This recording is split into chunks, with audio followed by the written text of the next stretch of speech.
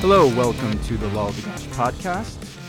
Today is January 19th, 2017. We're a day away from Donald Trump's inauguration to be president. That sounds very surreal to say, but that's where we're at. So this will be kind of a inauguration special. And today I'm here with Khalid Barawi. I believe I'm saying that is correct. Barawi. And to give you some background on Khalid, Khalid was born and raised in Morocco in a Sunni Islam family household. He studied management in a French school in Morocco and moved to the U.S. for management training. He fell in love with the country and decided to stay. He applied for citizenship, which was granted to him in 2013, and he has recently become more interested in activism and supporting oppressed minorities in his country of birth. And he now is managing an online community page to support Moroccan ex-Muslims and atheists. And what I found interesting about Khalid when I was speaking to him recently over chat was that he was also a Trump supporter. And I briefly started asking him about the reasons that he came to this conclusion to support Trump. But I thought this would make for a very interesting conversation for the podcast. A lot of the backlash against Trump and his support has been about his anti-immigration policies, some racial bigotry. And so I find it fascinating when I come across someone who is from a different culture, a different country, and yet supports Trump. So I think it's good to extend a hand and try to understand the mentality of why somebody is supporting Trump. Personally, I'm not a Trump supporter, so it should make for a very interesting conversation. So welcome, Khalid. Thank you. Thank you for having me. No problem. So can you add a little bit more to your background there? I think you've covered it all. I think what I would add is that when it came to the United States, I fell in love with the country, but specifically with its constitution. Through the years, I understood what the Constitution represented. I fell in love with the values of freedom and liberty. Something that is, though Morocco is kind of compared to some other countries in the region, you are free to do certain things, and it's not full freedom the way we know it here. But I learned how to appreciate the values of freedom and the values of, in my opinion, one of the most, if not the most, amazing constitution in the world. So that's one of the reasons why I decided to apply for citizenship. So can I first ask you your background as far as growing up a Sunni Muslim in Morocco? Were your parents more liberal, more moderate, more conservative? That is a great question. Yes, they are liberals. Actually, they practice Sunni Islam, but it's a very liberal moderate version of Islam. I would say, I think it came from, we go 500 years back, it came from Al-Andalus, Islamic Spain. My mom's background is Andalusian. There are a few Andalusian families in Morocco, and I think that's one of the most, actually, mostly the Islam in Morocco is mostly moderate. But I just want to give the example of Andalus because it was a very tolerant, very intellectual kind of Islam, and it's also kind of a Sufi version, meaning in Morocco, people focus on Ramadan, doing Ramadan as something spiritual, for example, but not everybody prays, for example. So Morocco also, a lot of Moroccans consume alcohol heavily. It's one of the most, alcohol is really not a taboo, for example, like it is, for example, in Saudi Arabia or places like Iran, other places. So yes, I grew up in a family with very liberal values, but also spiritual. We did practice Ramadan, and my mom prays 5 times a day, but she's really kind of she only picks and chooses the good things in Islam and rejects or thinks those other things that were within Islam belong to that 7th century, and it really does not make sense for us to focus on them right now.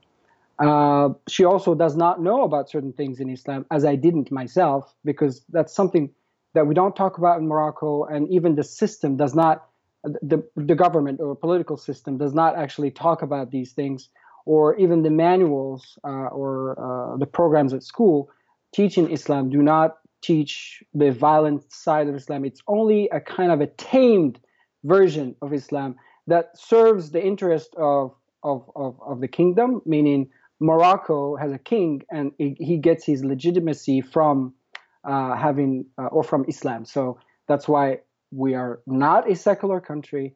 That's why we're kind of a hybrid between an Islamic and a liberal kind of mix.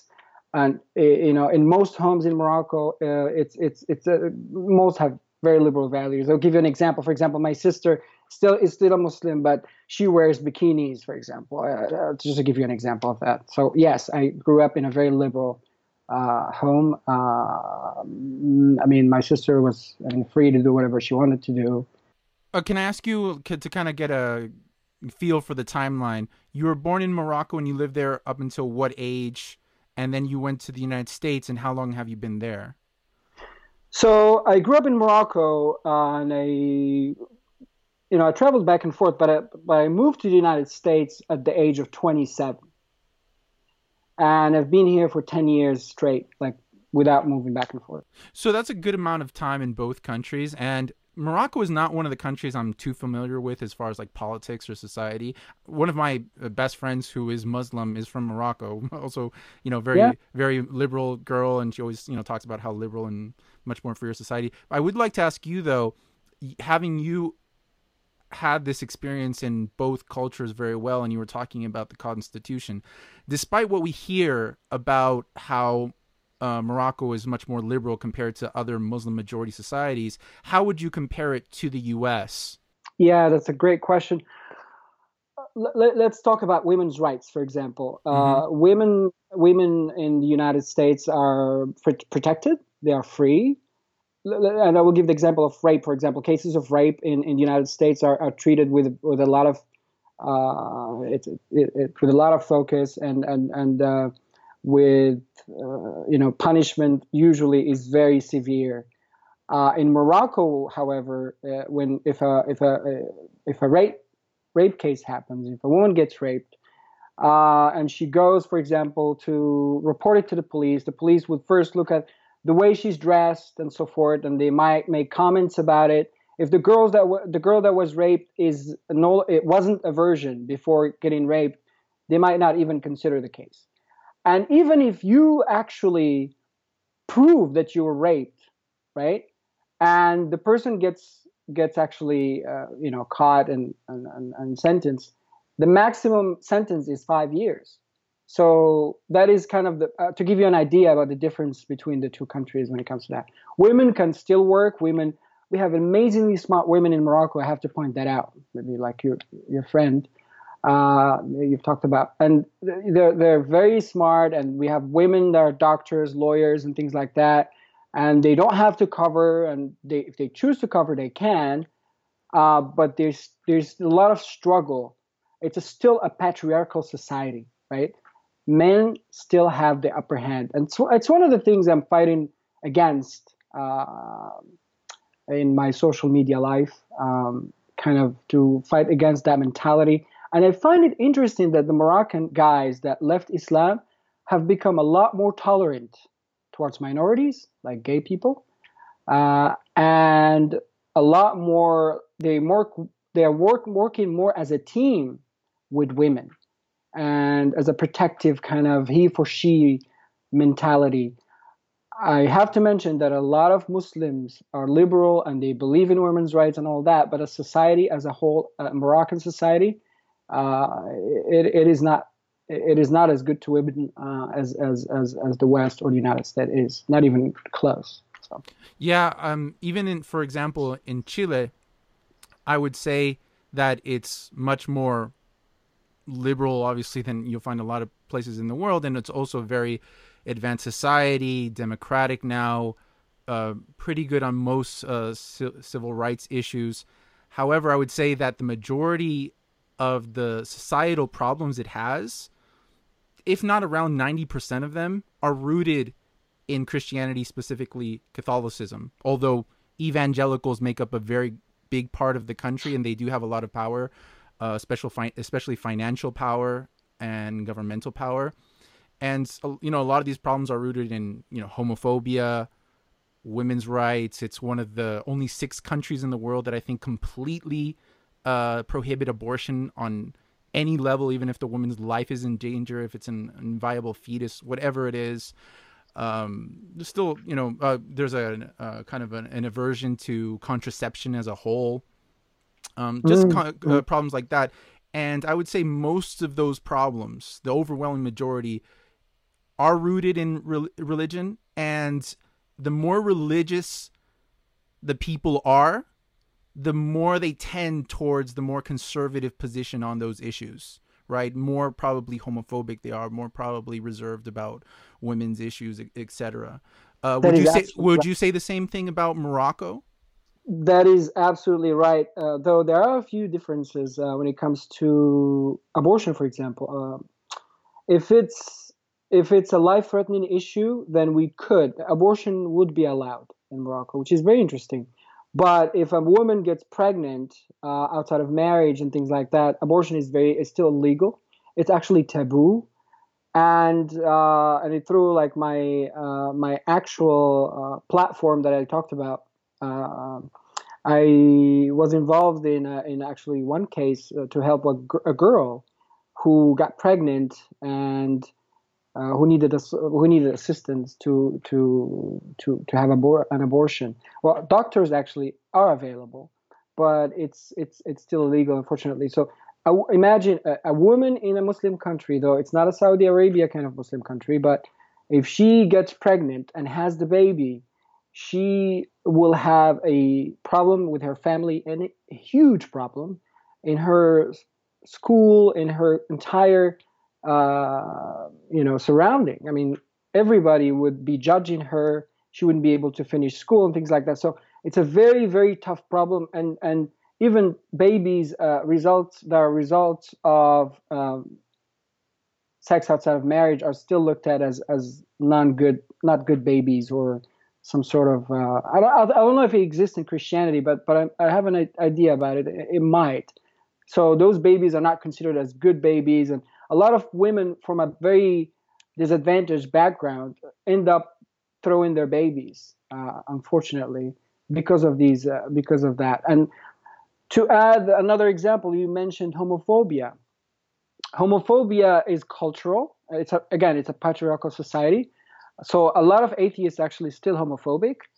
But Islam, because Islam appeared in the 7th century Arabia in a very patriarchal society, it includes homophobia. And Islam used some of the texts from Christianity and Judaism, which were homophobic. And the Quran is highly homophobic. It talks about the punishment of Gomorrah and Sodom and all that.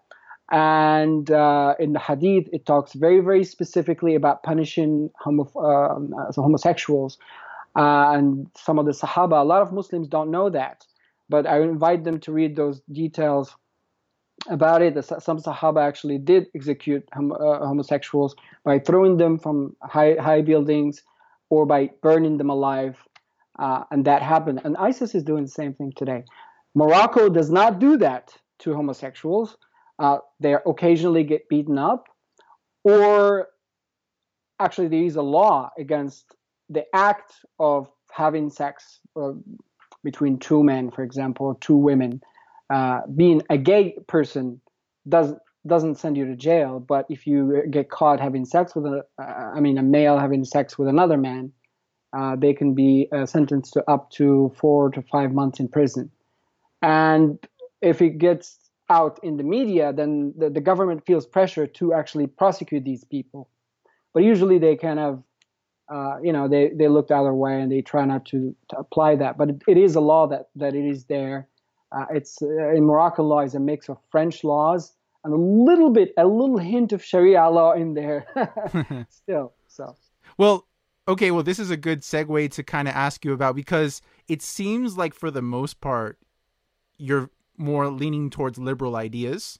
It seems that this is what attracted you to the U.S. However, you're a Trump supporter, and I think you said you voted for him because now you can vote because you're a citizen. Yes, I voted for him. Yes. So correct. How did you come to that conclusion in general, if you could just kind of summarize it?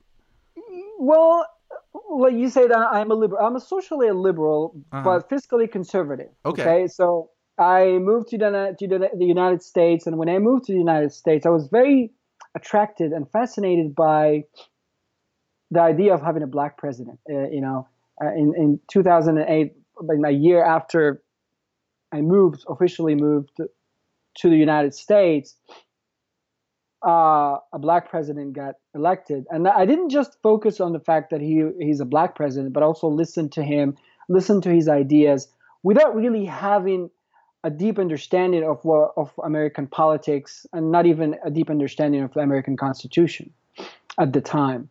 But I was hearing slogans like change. Okay, change is good. But through the years, when I started analyzing those initial speeches where he goes, I want to fundamentally change the United States, after I had understood what the Constitution stands for, and hearing fundamentally changing, no, I don't want anybody to fundamentally change the Constitution of the United States. It's just great. I want somebody who can protect the values within the Constitution of the United States. And that person does not have to be Trump. It really, when I vote for someone or the idea of voting for somebody, I really vote for the ideas I agree with. I look at the number of ideas, I analyze them, and I actually read what his plan is. I read the 100-day plan in detail.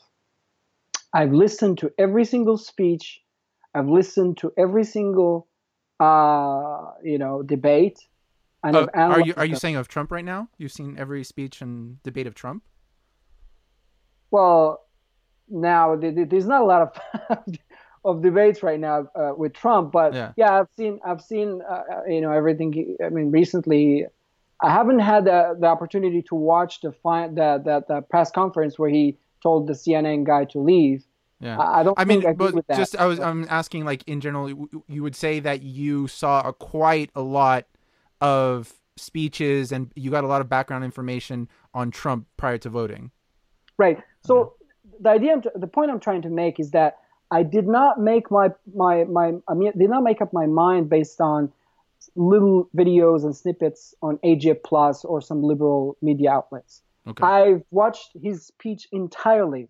I analyzed the context and I made up my own mind. I mean, I extracted the information and understood it on my own without having somebody translate it for me into their media lingo. So basically, and I have to mention that when I agree with somebody, I agree with particular ideas, and I've never agreed with someone on absolutely everything. There's a quote I often say: agreeing with someone on absolutely everything is a sign of insanity. So you have to agree on the things that make sense and agree to disagree on things that don't make sense to you. If Trump says things, and he has, that didn't make sense to me, I would go, okay, I don't agree with that. But what topics did you particularly agree on with him that called your attention? Because I have to say, to me, he didn't really say anything that particularly attracted me on social issues or international issues. He seemed at some point he said he wanted to open libel laws to kind of be able to sue the press for either being dishonest or just flat out negative stories. In either case, I think it's a bad idea. He said he's against abortion. He said he's against gay marriage. Um, When just did he say that? against gay marriage. Yes, I have Oh, to.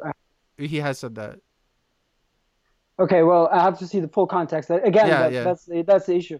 Well, Uh, I mean, just this is my point of view. I mean, it doesn't really matter too much right now for you, but because I kind of want to know what you heard that appealed to you. all right, so let's give the examples. The first example I will give you is for his first speech. Right, he talked about illegal immigration, and he mentioned that there are a lot of drug dealers, a lot of rapists, and a lot of criminals crossing through the borders and creating trouble, creating problems. And he wants to make sure that we close the borders, secure the borders, and only vet the people that actually can or are qualified to come in, and for us to know who they are, and for us to, basically get people who are not going to be bringing drugs and doing all sorts of crimes and things like that. But the fact that he mentioned Mexicans, people focused on that, and they mixed the expression Mexicans with drug dealers, and they said, okay, Mexicans. Oh, Trump just said that every Mexican is a drug dealer. That is simply not true. That is simply out of context, and that's not what he said. But what I like about this idea is that, first of all, there's a lot of illegal immigration, and a lot of that illegal immigration actually hurts those people who try to cross. A lot of people actually die trying, and there are a lot of people who actually cross, and some women get raped, and I mean, some women, undocumented women, get raped and decide not to call the cops because they're scared to be deported.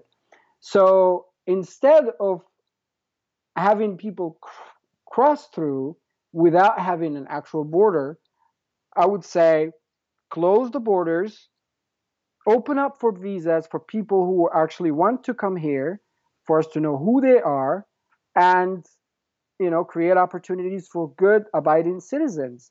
And at the same time, people who are used to crossing, who want to cross, now they're going to see that there is a border that is secured. They're going to stop trying, and it's going to cause less people to die as they cross the borders. A lot of people don't talk about that. So that's what I like, and I interpreted it in my own way. But that's what I like about that idea of immigration. People need to be protected under the law when they immigrate. They need to be documented. We need to know who they are, and they need to be paying taxes. And every single country, I would say, has some sort of protection around the borders. Uh, if you talk about if you talk about Europe, Europe have a Schengen system, and it's kind of a different system. But outside of the Schengen, you still have borders protecting Europe. So we need to have that because of a lot of threats. Morocco has borders too. And nobody criticizes Morocco because it's Morocco. Everybody wants to focus and criticize the United States. But I think it's a legitimate point. We need to have secure borders, and people who deserve to be here need to be allowed. I would advocate for opening up for visas. So that's the number one. Can I ask you on that though? Yeah. I kind of want to know, when you came to the U.S., were you still a Muslim? And if you were, whether you were or not, how do you feel about the fact that Trump wants to kind of close down immigration completely for Muslims, and even wants to create a registry for them? That is a great question. I like that you asked that. Actually, when I applied for a visa to come to the United States, I went through administrative proceeding, and I had to wait for 6 months uh, because of my name. And I was a Muslim, and it did not bother me one bit. And I was completely a liberal, and I didn't even know a lot about the conservative values or the Republican Party, but I was okay with that. And I'm saying the truth. I was okay with that because I knew that if the United States is doing this, that means once I'm there, I know I'm protected. I know that they vet everybody, and I know that only people who are actually vetted, who are actually safe to come, are allowed to come to the United States. So that registry existed. not the way the media actually now presents it. Oh, there's a registry. You're going to have a badge and you're going to walk around with a croissant on your face or something like that. No, that's a registry or a database that existed before Obama, and Obama kept it up until 2012. 2011. If you came from any of these countries, you had to go through some sort of proceeding, and they had to check your name. And my file had to be, checked in DC. So I applied for visa in Morocco, and they had, and my file went to DC. And sometimes when I try to check on my status, they said we will get back to you. Some of the files stayed in DC for 2 years, 3 years before it went forward. So I have no problem with that. And I'll give you an example. Morocco has a total shutdown on immigration coming from Afghanistan, total shutdown on immigration coming from Iran, total shutdown on immigration coming from Iraq, almost total shutdown on immigration coming from Syria, and almost, I think now, total shutdown on immigration coming from Libya. And Morocco has been very safe for the last few years. We only had 2 terrorist attacks in 2003, one in 2003 and one in 2011, because the Moroccan system of national security is very, very effective. And it's not politically correct. It's very close or very similar to the Israeli system when it comes to national security. People's safety comes first, and whether the narrative about, oh my God, you're actually labeling people or you're actually profiling people. No, it's not the case. I'm talking about Morocco now, as a Muslim country, is banning people from coming from another country that is known for terrorism. It's not Islamophobic. It's just a security procedure. And the fact that Obama talked about that, I think it makes me feel safe. I think he's not doing that. I'm sorry, not Obama, Trump. Talk about that. It makes me feel safe. The fact that we're able to vet those people and check them before they come. I'll add one more point. Last year, I watched a debate. It was like a question. The assistant of Homeland Security director was asked at Congress about how many Americans went to Syria or came back from Syria, and she could not provide a number. I have friends from Syria who are very safe, to be honest, but they've been able to go to Syria and come back. Nobody asked them why they went and came back. That is very dangerous. We don't have a system that prevents that, so we need it. But can I ask you? So when you took the test for the visa, or they were vetting you for the visa, and also during the naturalization process when you became a citizen, did they ever ask you about your religion? Was it ever clarified that you're a Muslim? I think on my initial visa, I can't really remember, but not on the citizenship. I think on my initial visa, I'm not sure. I can't remember really, to be honest. But so let's say if Trump wants to shut down any immigration, and like you were talking about Morocco, but it sounds like Morocco distinguishes by nationality, not by religion. But Trump has not said anything about shutting down immigration from certain areas of the world. He says shut it down, the immigration of Muslims, and create a registry of any immigration of Muslims maybe coming to the United States, which in the case when you came to the United States would affect you. So let's say in the case when you wanted to go to the United States, you wouldn't have under the philosophy of Trump shutting down immigration of Muslims. Are you okay with that? Okay, well, I'll answer point by point. Fantastic questions. I'm glad you're asking those questions. The first question about whether it would be okay to vet the person by religion. I don't think Trump mentioned the religion on his 100-day plan. He did mention on the first time, he said, well, total shutdown on Islamic or Muslim immigration. It was a mistake. The way he said it, it came across as Muslim immigration from as people of faith, but he's talking about Islamic countries. He also never said that he's going to register Muslims, or he never confirmed that. There was something that a reporter asked him, and we came across as he was saying yes, whatever. I couldn't see anything in that interview that said that in which Trump went, yes, I will go ahead and 100% will create a registry of every Muslim coming to the country, or every Muslim who lives in the country, which is absolutely not true.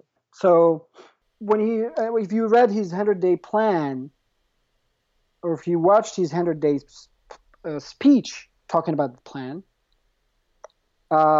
he does not mention that. He does not mention the registration of Muslims. He says total freeze or total suspension of immigration coming from countries from which immigrants cannot be safely vetted. And it would not have affected me because Morocco is not one of those countries, obviously.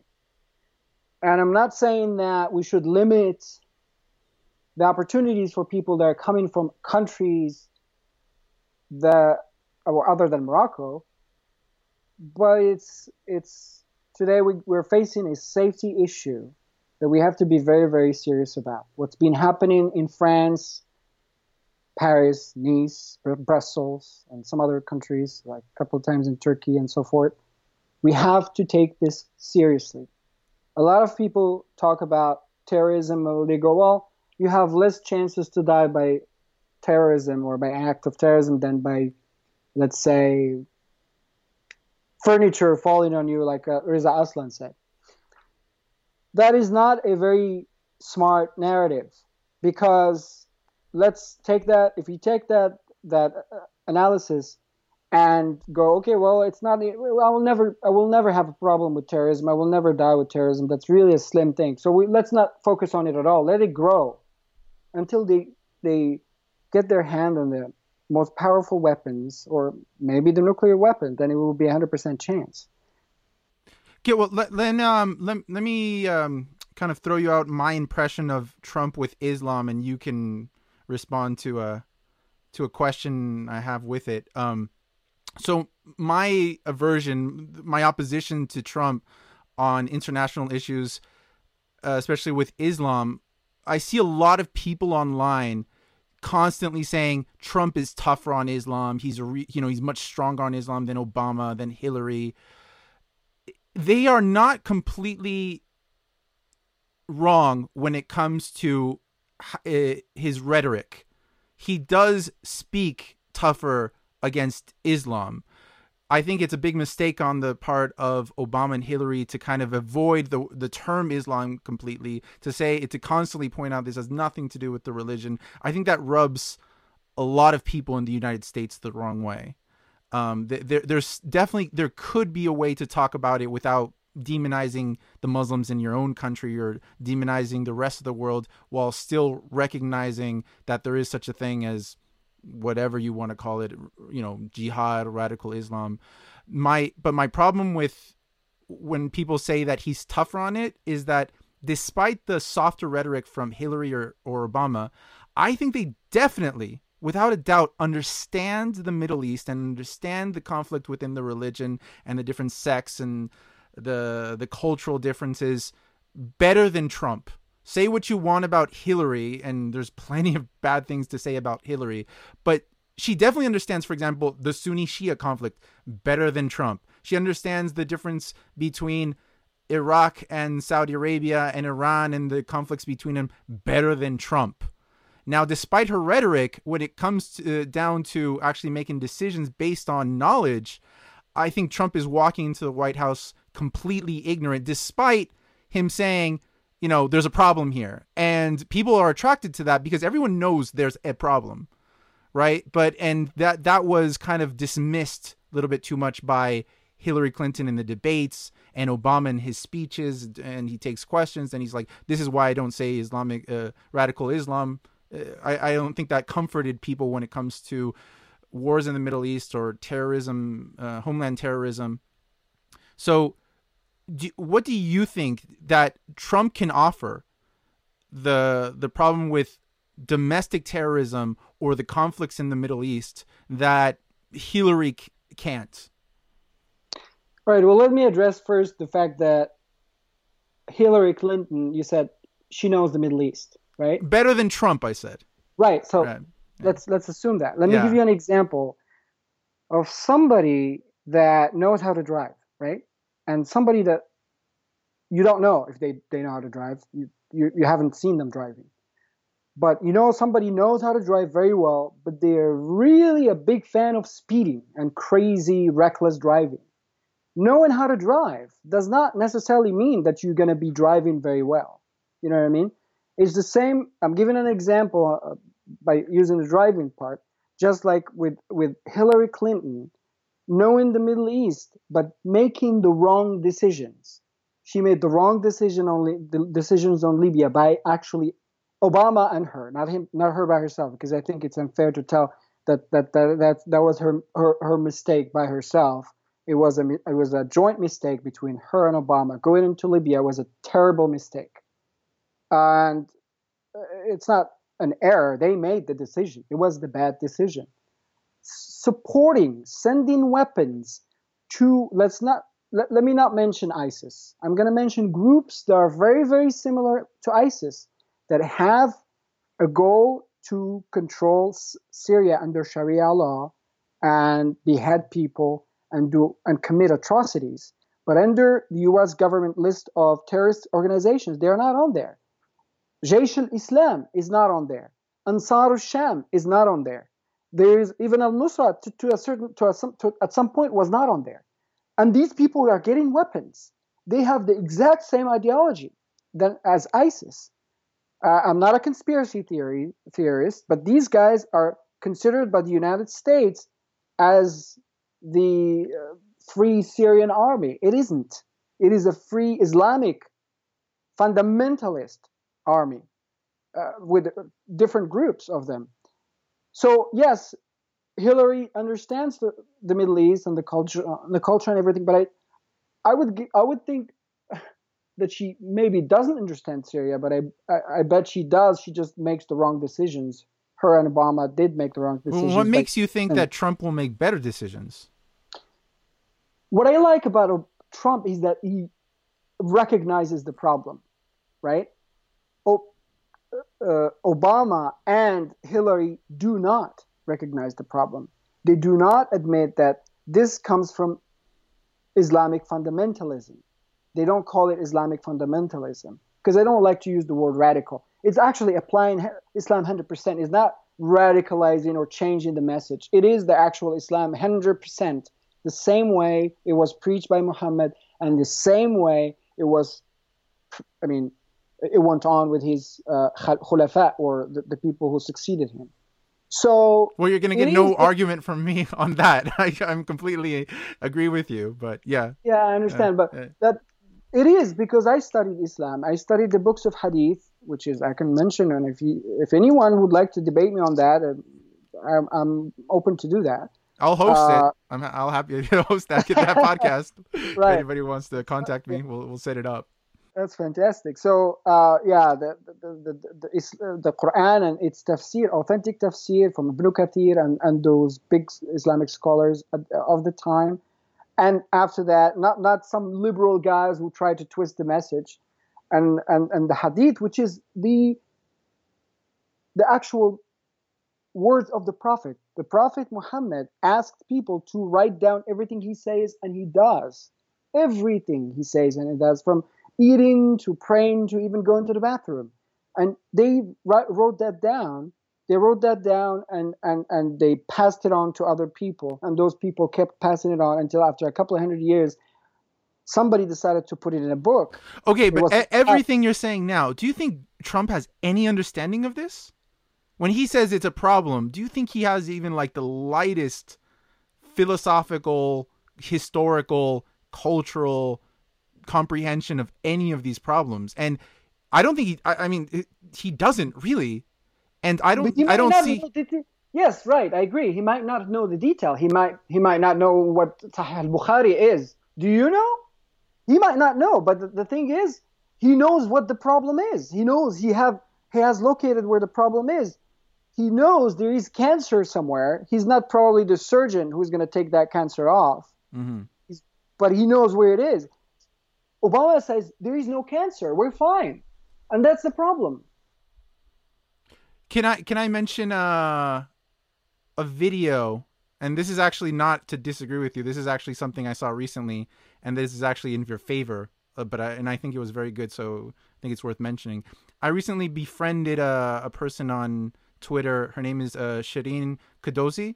She's a conservative Muslim who's pro-Trump, and I was watching one of her videos. She was interviewed on Fox News, and she made a point that I thought was very poignant, and it kind of made me think a lot, that under Obama and possibly and probably under Hillary, that they were favoring the Muslim voices in the country. They were trying to oppose anti-Muslim bigotry, or what they call now Islamophobia, which is basically opposing people who have any kind of criticism of Islam. And she said those are the voices that were getting heard under Obama. And it's not the people who are reformers or critical of the religion or the ex-Muslims. Right. And she considers herself a kind of a critical thinker on Islam and a reformer. And she said it's more likely people like me, the reformers, the critics, the ex-Muslims are going to get heard under Trump than they were under Obama or under Hillary. And to that, I can't totally disagree. I mean, Obama, I understand the kind of position he was in. He decided to take the side of the Muslim community, right? To speak up for them against bigotry. But to do that, he had to also not really embrace the community which is critical of Muslim, which are the reformers, which are the ex-Muslims, which are the people from immigrants from Middle Eastern countries who have very harsh things to say about their society, right? Who say like, no, Islam is the problem and it's very oppressive. He can't embrace those people and the Muslims at the same time. At the same time, one group won't let him do it. The Muslims in this case won't let him give those people a platform. If not, they'll oppose him. And under Trump, they now have a possibility to get a platform, and I can't really disagree with that.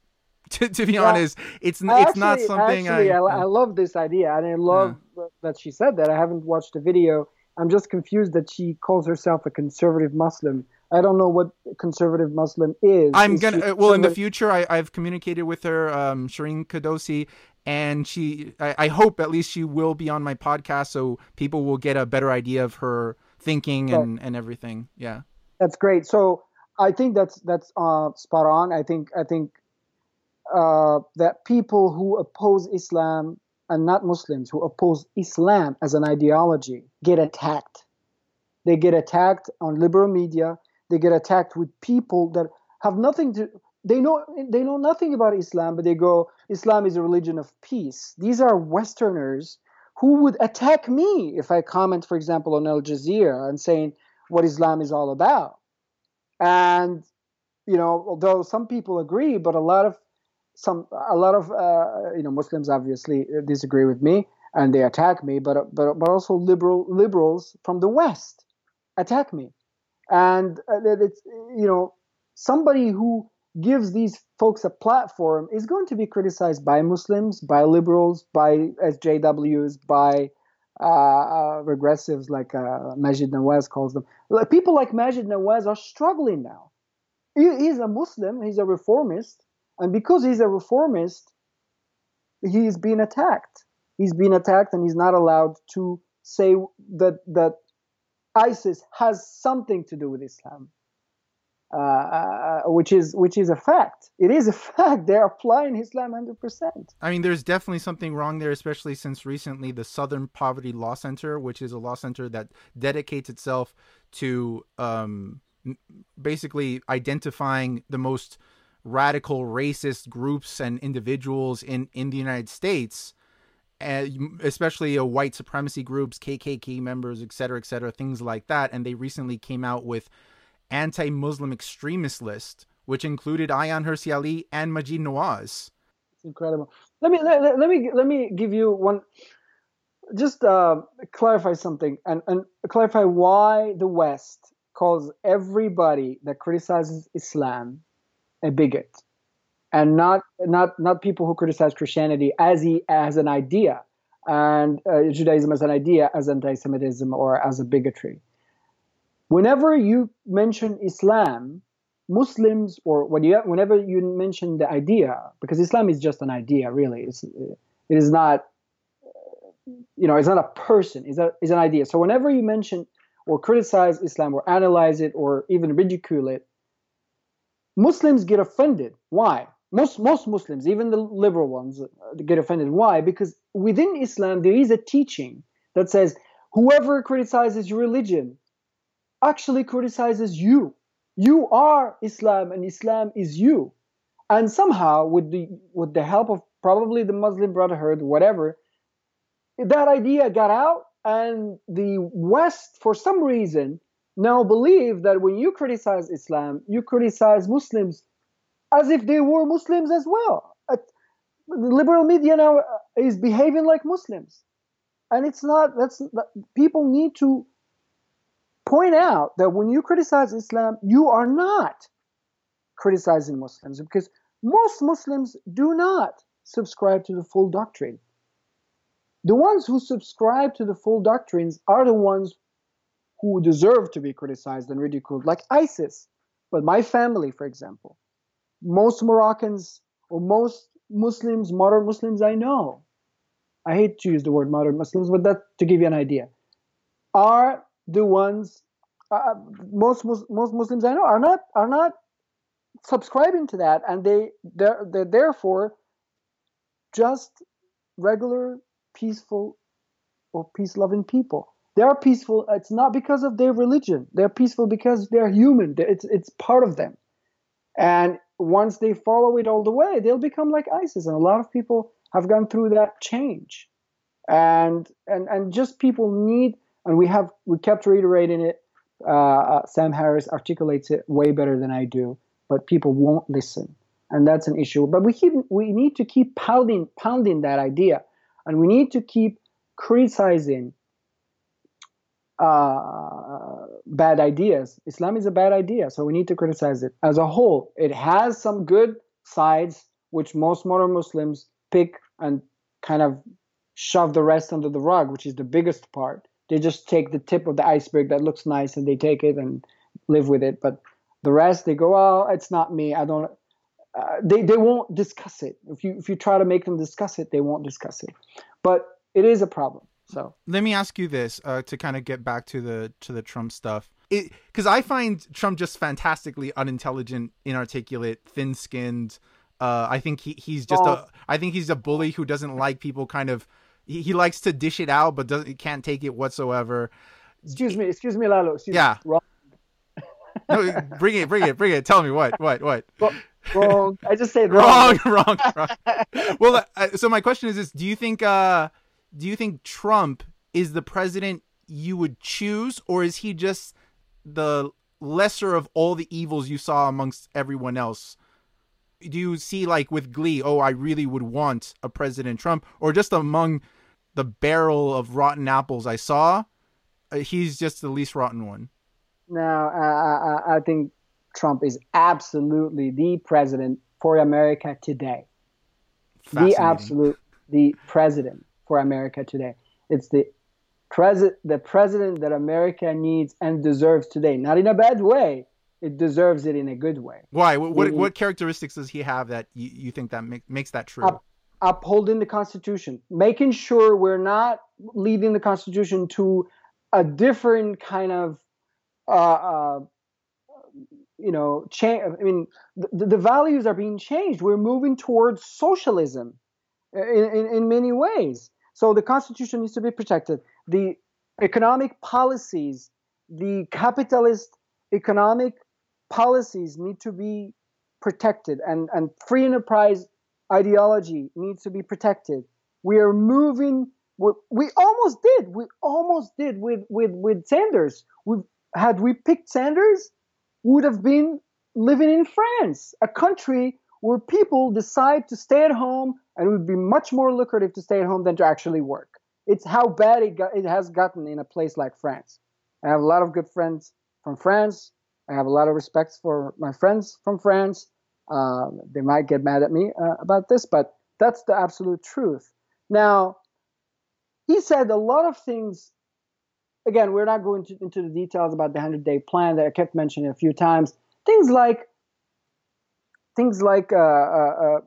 banning lobbyists, banning people that were part of Congress or part of the government from lobbying or working for lobbyists, banning money from coming from lobbyists from overseas. That is an absolutely brilliant idea. Why don't you agree with that one? Oh, I do agree with that one. I have no problem with that one. So my question to you is: have you read the 100-day plan? And is my question to everybody that talks about Trump. When I get a call from the Democratic National Committee, because I was also, they had my data, they had my information, so they called me and I'm like, have you read the 100-day plan? Well, Trump is a horrible guy anyway. So going back to the idea is that when some people, when they make up their minds about someone, they don't want to listen to them. They don't want to listen to what they have to say. I've listened to Hillary. I've listened to her until the last minute. I've listened to Sanders. I've opened my mind to listen to everyone and made my choice. I made my pick. Now, let me give you another example.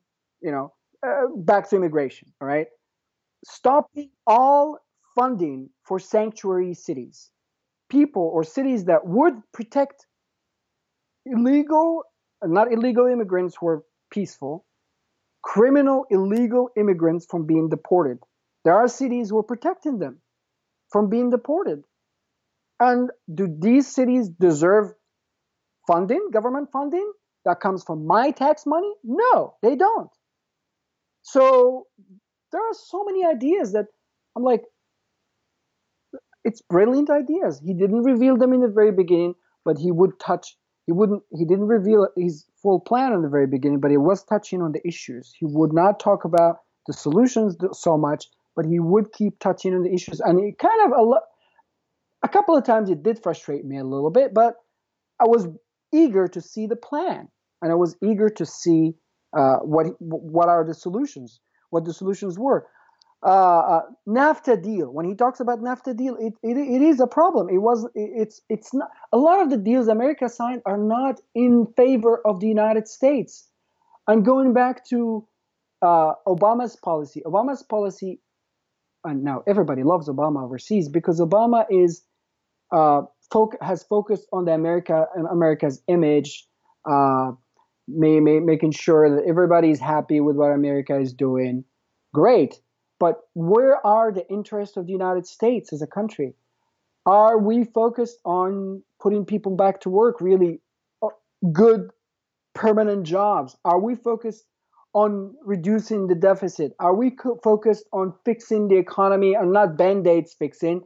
I'm talking about making the economy really, really strong and by having very fair deals.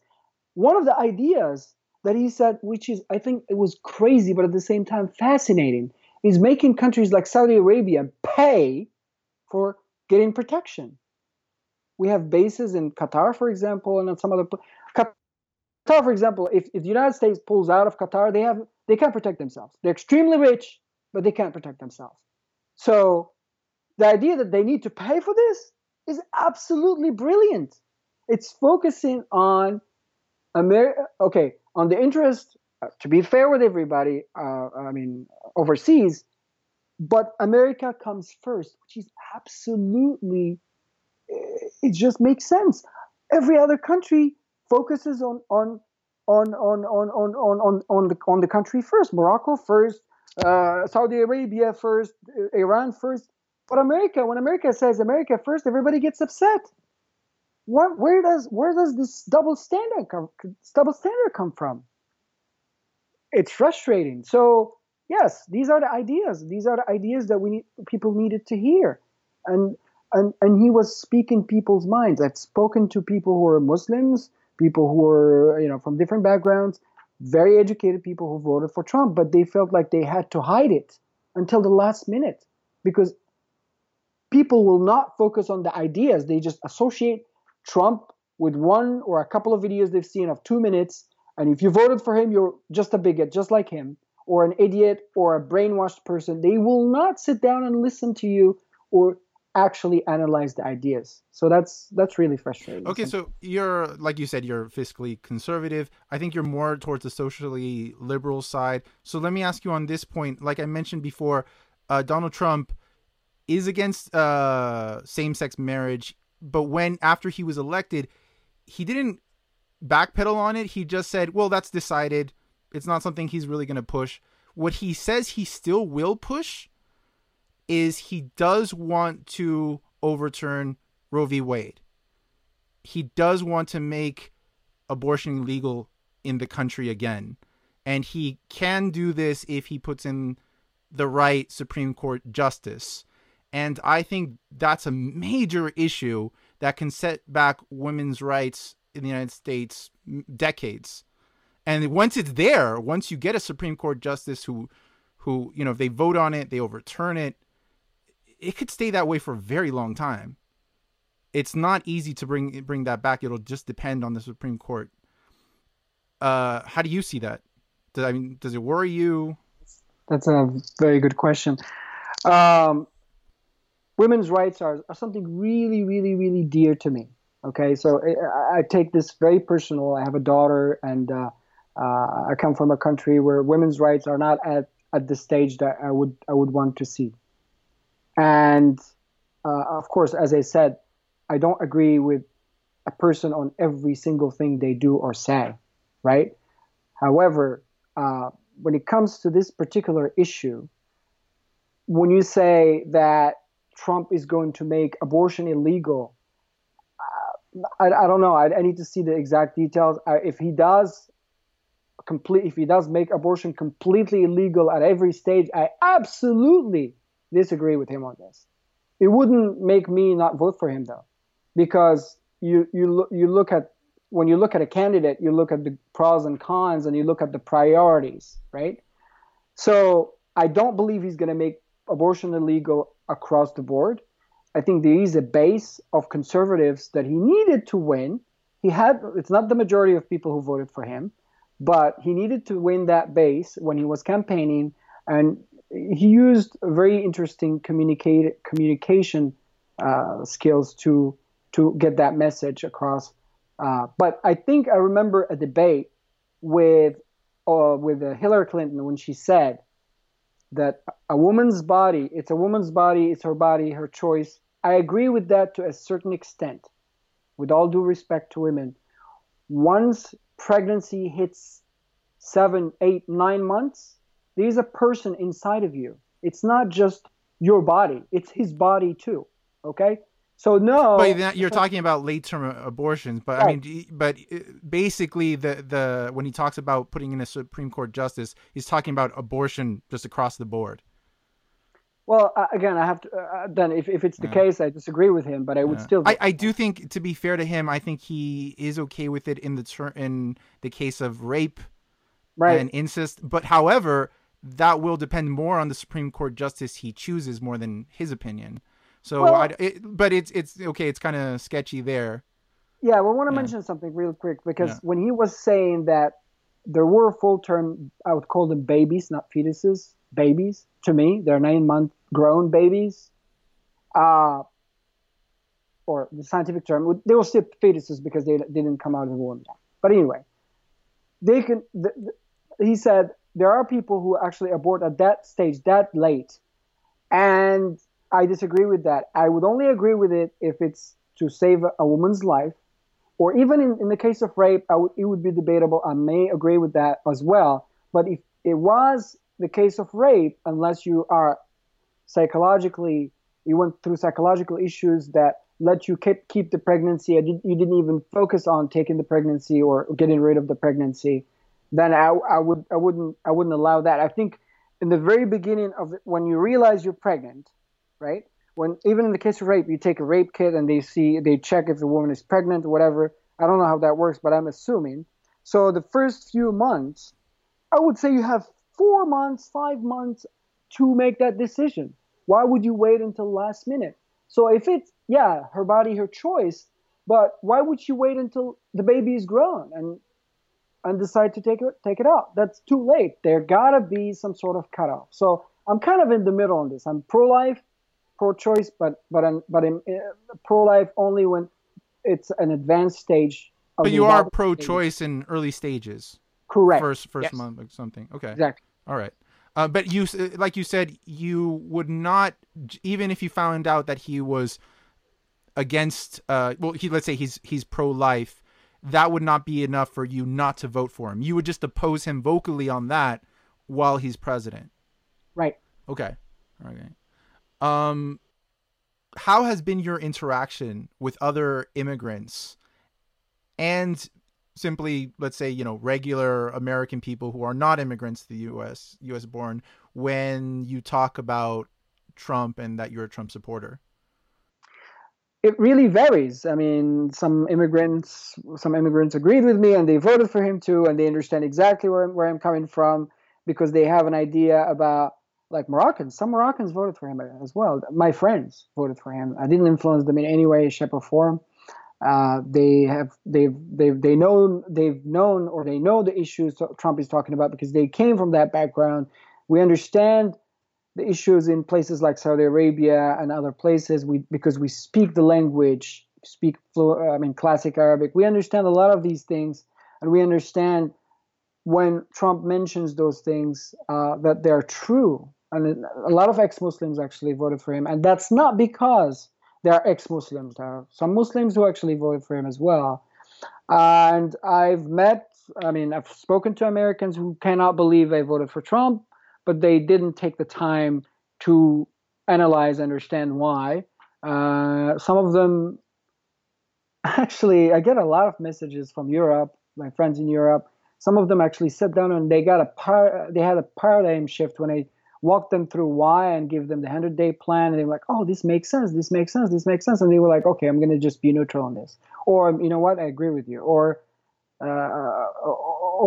things of that nature. So yeah, so with Americans, it varied as well. But most of the people I spoke to said, well, I live in Atlanta, so in the South, a lot of a lot of supporters, a lot of conservative supporters of Trump. Uh, some of them said, well, you know what? Oh, you voted for Trump. Now they felt like they now can talk about it, especially at work, because it felt like you voted for Trump, you're so evil. You have to hide it.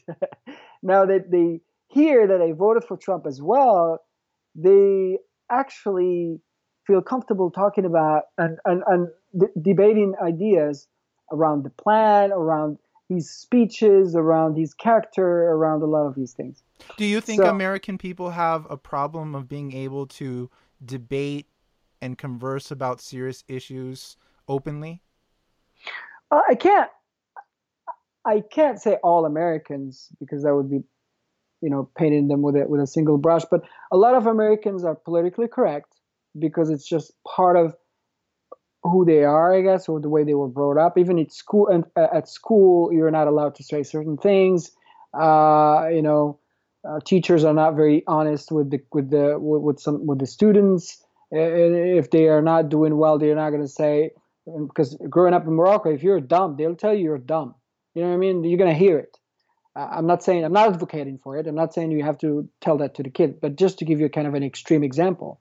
And and uh, you know, it's nice because, again, I'm socially liberal. It's nice to use nice words when you speak to certain people. Make sure that you're not hurting sensitivities and things like that. It's a good thing. But when it comes to serious issues, you cannot just hold yourself from saying things just because you're scared you're gonna actually offend people. Like the whole safe space mindset that I can't understand. Like in campuses, you're not allowed to wear certain costumes, and it created so much debate around that. Where is the freedom of speech? Where is the freedom of expression? Where did that go? Oh no, yeah, it's freedom of speech, or your freedom of expression stops when you offend someone. That's not true. If Yeah. you do if you as do, as both people, you and I, who come from a different culture, I from Chile, you from Morocco.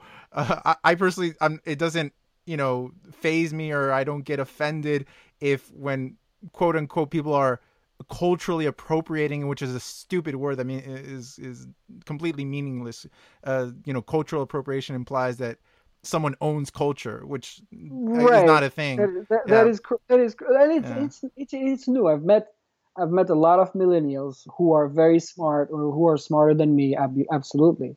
And I've met a lot of them who actually were raised not to debate and not to challenge ideas, unfortunately, and they have a misunderstanding of what freedom of speech is. Freedom of speech is not the freedom of not being criticized. If you know, freedom, I'm going to say, oh, freedom of speech, and yeah,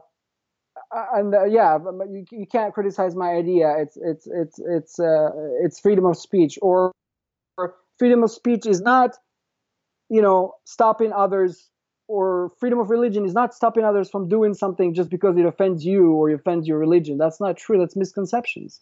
So I would say, if the best thing to handle this is, if you disagree with somebody, instead of stopping him from doing it, go ahead and debate it with him. Go and say, you know what, I don't like that costume. Let's talk about it. Let's have a debate about this. Instead of going to the college, or the president of the college, and go, you need to ban this. That's when people learn laziness, when it comes to debating. They don't want to debate. They want just to, when an idea offends me, I want to stop it. That's how I handle it. That's not the way you handle things. That's not how you face society. That's just not the case, because you cannot just ban everything you don't like. Simple as that. Isn't it quite amazing that this kind Yeah. of shutdown of criticism is so similar between the most fundamentalist of Muslims and the most left wing of liberals in the United States, that they share That this in is common? that is incredibly amazing. I know that they want to be nice to us brown people, and they want to be nice, and they want to show that they're very open-minded, and how dare you uh, criticize these folks? How dare you make fun of their culture? Well, I don't need you to defend me. I'm not a 4-year-old. I I don't know I why. completely share that sentiment. I do not need the condescending attitude that I need protection of my That's feelings. racist, actually. It's very condescending. It's very condescending that, as a brown person from a different culture, I need this white liberals standing in front of me, pointing, wagging their finger at others, saying, "Do not dare, offend Lalo and Khalid. How dare you? They're brown men." No, the only one who's offending me is the one who's trying to protect my feelings as if I'm a child. That's the only Yeah, people I find there's a offensive. lot of, and I totally agree with you. And people who believe that it's okay to criticize white people. It's okay to paint one full race, entire race, on something and say, "Oh, white people are racist." Nobody says anything about that. Nobody says it's racist to call white people, all of them, racist. Nobody says it's a problem. But when you mention something, when somebody says something, or when somebody criticizes a belief, or wears a costume that's supposed to be worn by a different culture, everybody goes after them and goes, "Oh my God, I can't believe you said that. I can't believe you're being a bigot. You're being a racist." It just doesn't sound fair.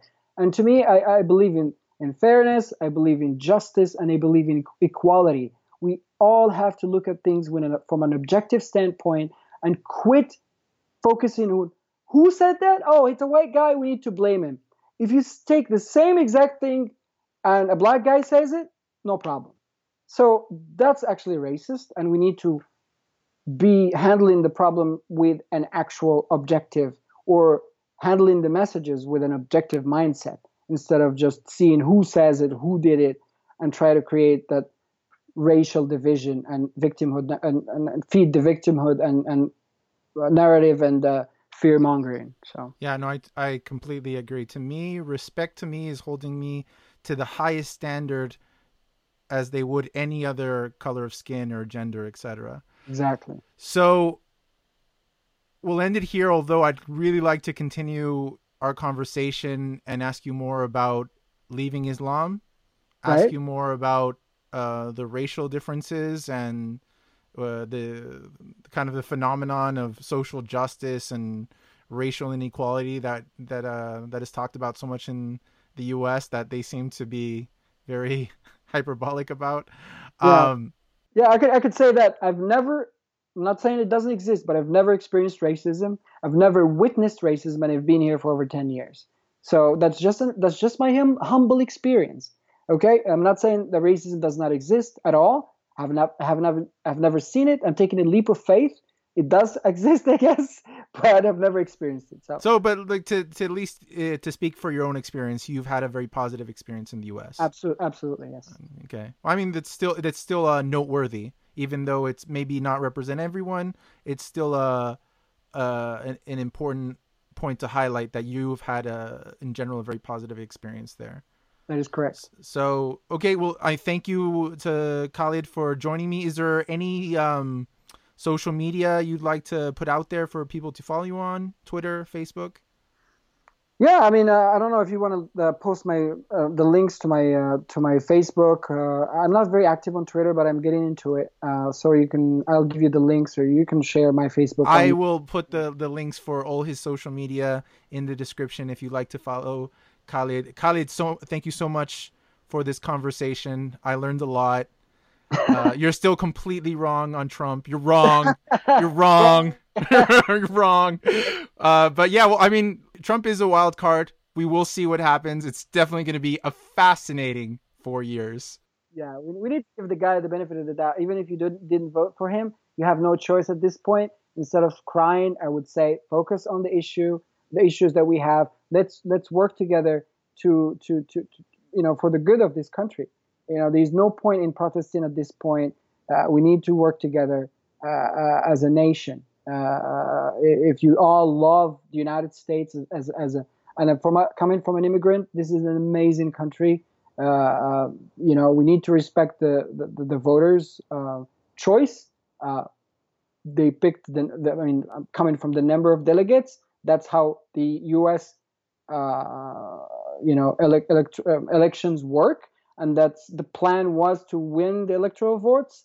And let's not focus now on the number, how many voters voted for Trump versus how many voted for Hillary, because the focus of each candidate was to get the electoral vote. It's like playing soccer, and all of a sudden, because you don't like the scoring, or you don't like that you lost, you go, oh, you know what? The rules are basketball rules now, so let's see what happens. No, that's not how it works. So we need to accept it, and we need to move forward, and we need to work together as a team for the good of this amazing nation, and I really mean it.